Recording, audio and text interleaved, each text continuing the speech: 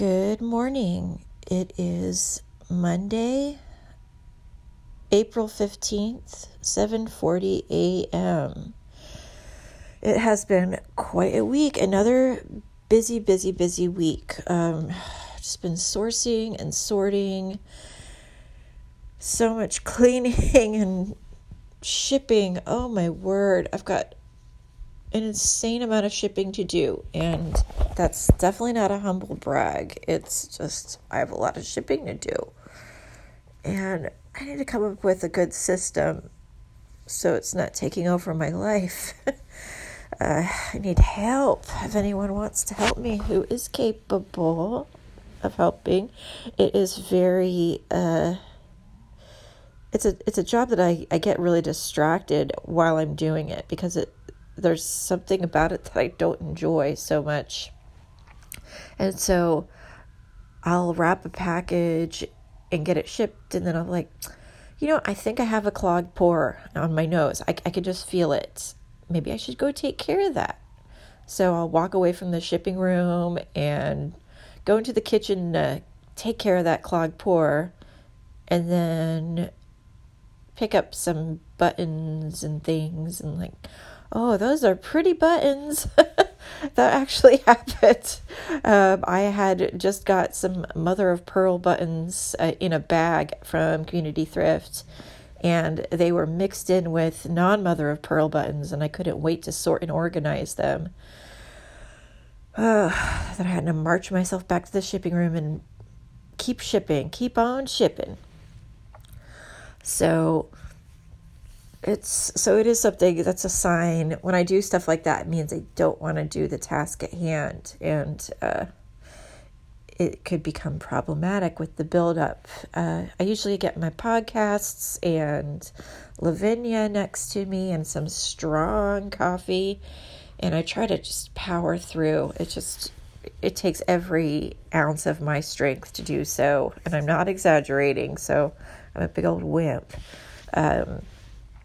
Even just having somebody in the room to keep me in the room would probably be extremely helpful. Maybe someday that person will help me, whoever that person may be. Yesterday, I'll just start out with the day. Yesterday was a very full day. I woke up and did some selling, and I shot some photos of items. That was pretty early in the morning. And then I went and ate at Mission Kitchen. And that place was hoppin' boppin'. I tell you what, I love Mission Kitchen. It is kind of it looks like an ugly diner. It's like one of the uglier diners. But once you get inside, you can smell the coffee going. And there's all this hustle and bustle. And the food is delicious, and I love the wait staff there. My favorite waiter is this guy. He looks kind of like Latino Superman or something, but he's got a little bit of scruff. So he could also be from Superman 2, one of the henchmen in the black onesie. He could go either way. He's very flamboyant, and he loves to sing along with the jukebox. They always have Selena on the jukebox. So it's just, there's a happy atmosphere. I usually get the chilaquiles with the spicy green salsa, and it has like lumps of farmer, like that crumbly cotija cheese. I get the eggs over easy, and I just shovel it in to the trough. But yesterday I had the chorizo and eggs, and I love those because they're not greasy at all. And again, I shoveled it in. I usually like to have a big breakfast before I get doing the tarot for the day. It ended up being a very fruitful day. I worked with Stacy and Billy at the shop. They were keeping the shop as I was in the back doing tarot. It started out as kind of a slow day. I was actually going to pack up at around 5. I think I'd had 3 clients trickle in for some hours. So I was just, checking in with the cosmos. And then it just flooded in. And I was really busy, like almost up to 8 p.m. So I had a lot of querents. So it ended up being quite a fruitful day. I made some goals that I wish to achieve. But yeah, it was good. I didn't feel drained at all, but there was a sense of urgency as push was coming to shove because it was also game night at Taylor's. So I hot-footed it over to Taylor's. It's about a 20-minute walk up the hill from Needles and Pens on Valencia. So it was pretty fun. I must say the spread was killer. Burke and Taylor are becoming quite the hosts, power hosting duo, and their game nights are a sought-after invitation, if I might say so myself. So even though I had a ton of crap to do to get ready for my sister Yvonne coming into town, I was like, I am not missing this game night. So the game that we played was Scattergories, and we played a good 4 rounds of it. I hadn't played Scattergories since like 1992. One moment. Hello, Lavinia. Mommy loves you. And it was really fun. I liked the timer and that like weird D&D dice. We went through about 4 or 5 bottles of various shades of pink wine, from sparkling to still to like this one that's called Angel's Whisper was one of the names of one of the wines we had. And I think that the whisper is it refers to the very faint pink of the rosé. Let's just say this, I drank a lot of it. I think I had about 6 small glasses of rosé or some rosé adjacent wine. There were those spanakopita egg roll thingies from La Med. There were falafel balls from La Med. There were gluten-free brownies, which I had a small piece of because I'm trying not to eat sugar again. There was that delicious St. Andre triple cream brie with gluten-free crackers. Still delicious and decadent with the gluten-free crackers, I might say so myself. That's where I gorged myself at mostly. I kept going back to the kitchen and I was just helping myself to that stuff because, I try not to have that in the house because I'll eat the whole thing really fast. So I'll just eat most of the whole thing at Taylor's house really fast. So it was myself, Taylor, Burke, Jen was there, Abby, a nice woman named Shelby, and another woman named, I believe, Jess from Taylor's school were there, and they were delightful. They are delightful ladies. And then the final round we did was, it made me feel like I was at some kind of slumber party or something, because we had, the way Scattergories works, for those of you who don't know, is you have these cards that have like the names of things like sports teams, kitchen appliances, yada, yada, yada, ad nauseum. And then you roll the die, and depending on the letter it lands on, then you have to come up with things in that category. So it's a game of alliteration, of which I'm extremely fond of. I adore alliteration.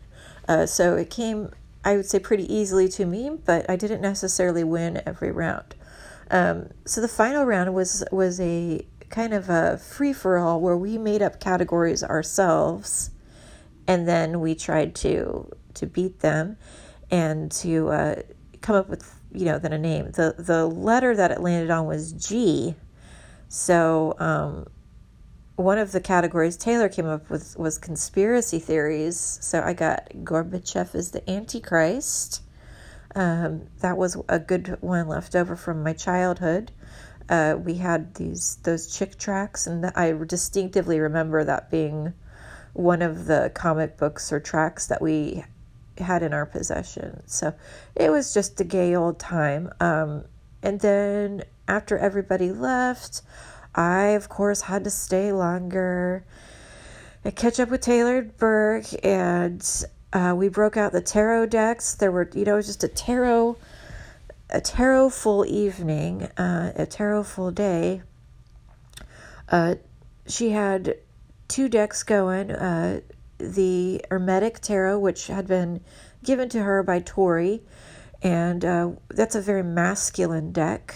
And then we also had the Rider-Waite next to us, which, it's a colorful palette cleanser after the severity and phallocentrism of the Hermetic Tarot, which is, it's like a Golden Dawn deck.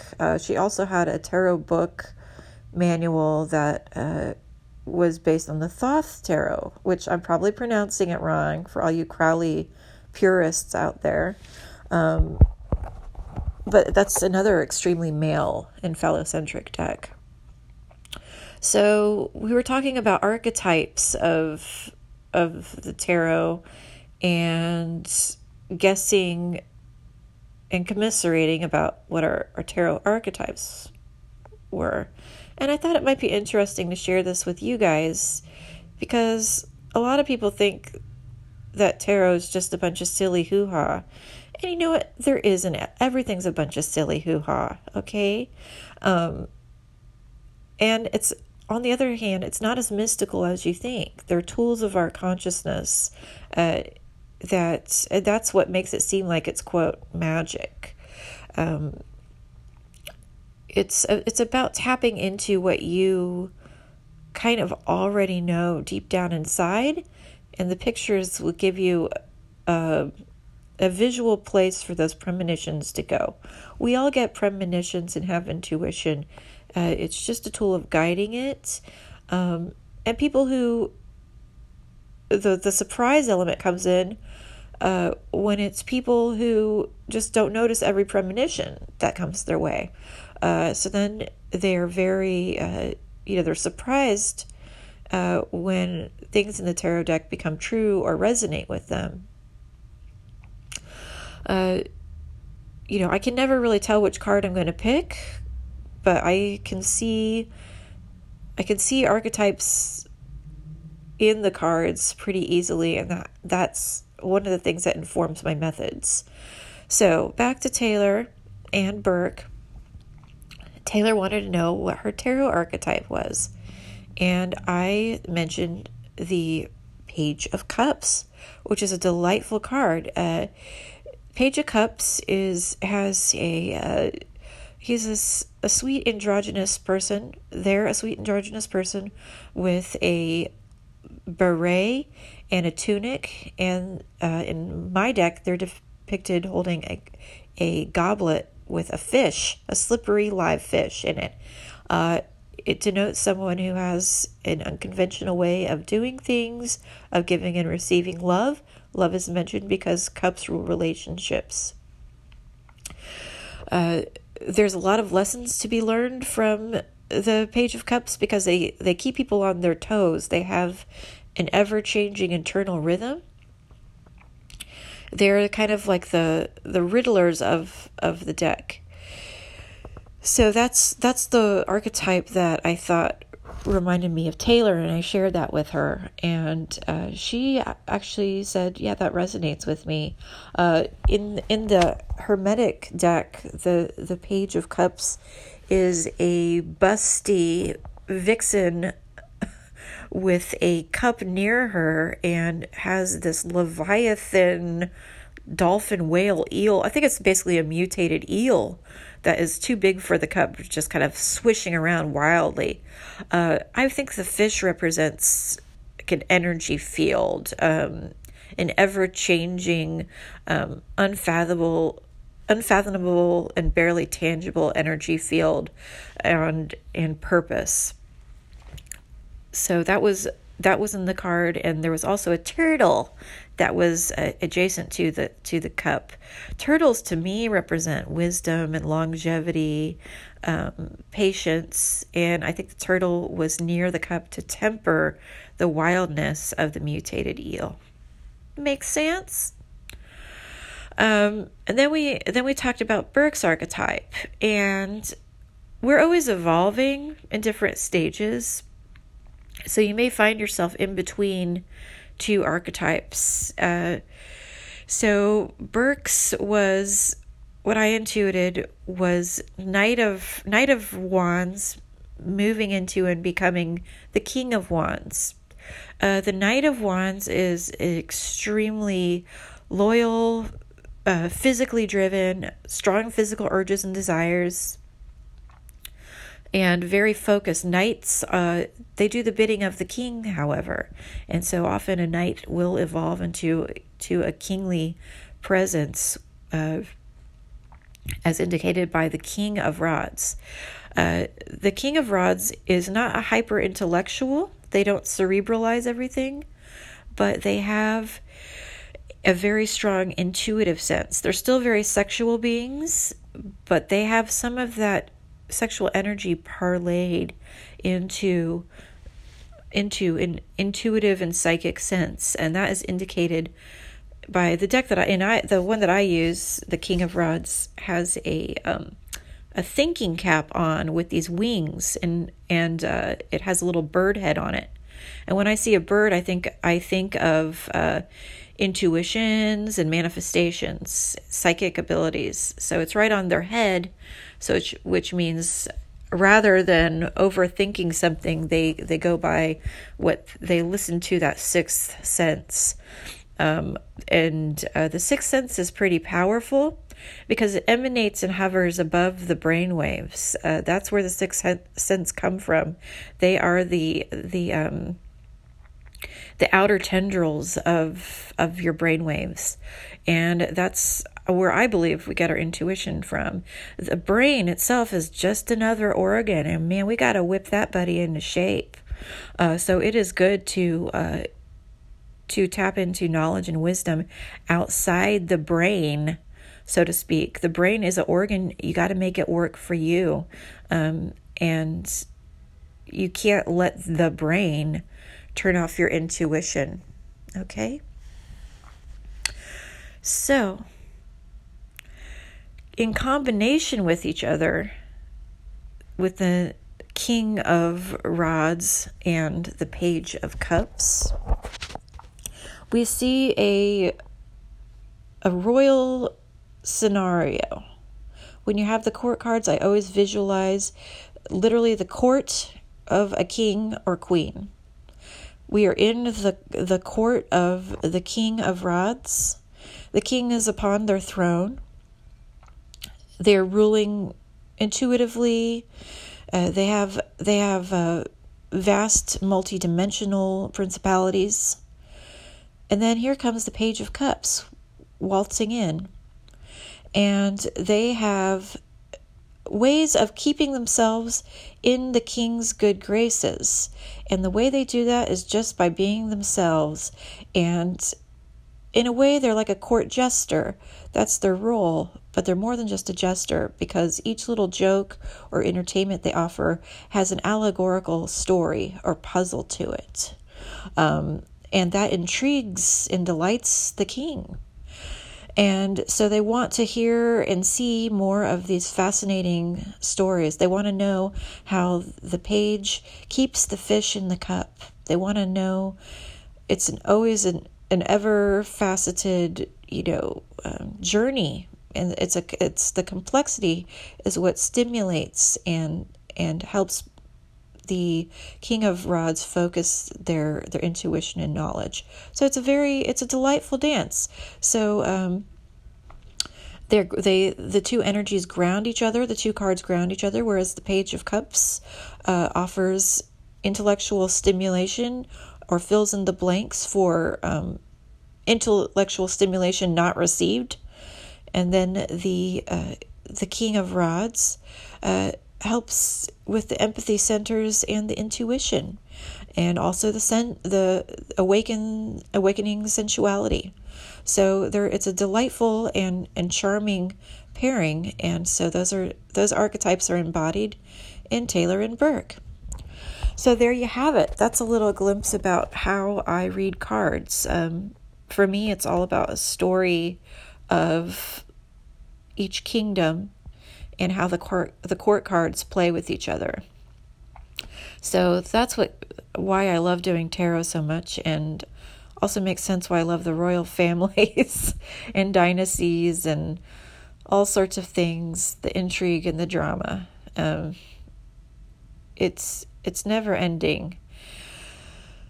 Sister Yvonne is coming into town, and I'm really looking forward to it. I haven't seen her in years. We don't get to see each other very much, even though we talk to each other all the time. And I love her so much. I want to make sure that she has a very pleasant and enjoyable stay here. She's only staying for a few days. She was supposed to come into town today, but her flight got delayed. So at least I have an extra day to prepare. But, oh, man, I got to get out of bed and do it. So I want to take her to Big Lantern and other such places and go to the museum and go to the Conservatory of Flowers. So there's a lot of things I want to do with her. All right. Well, I really do have to go. Thank you so much for tuning in. It's been great talking at you. Have a wonderful week. Bye-bye.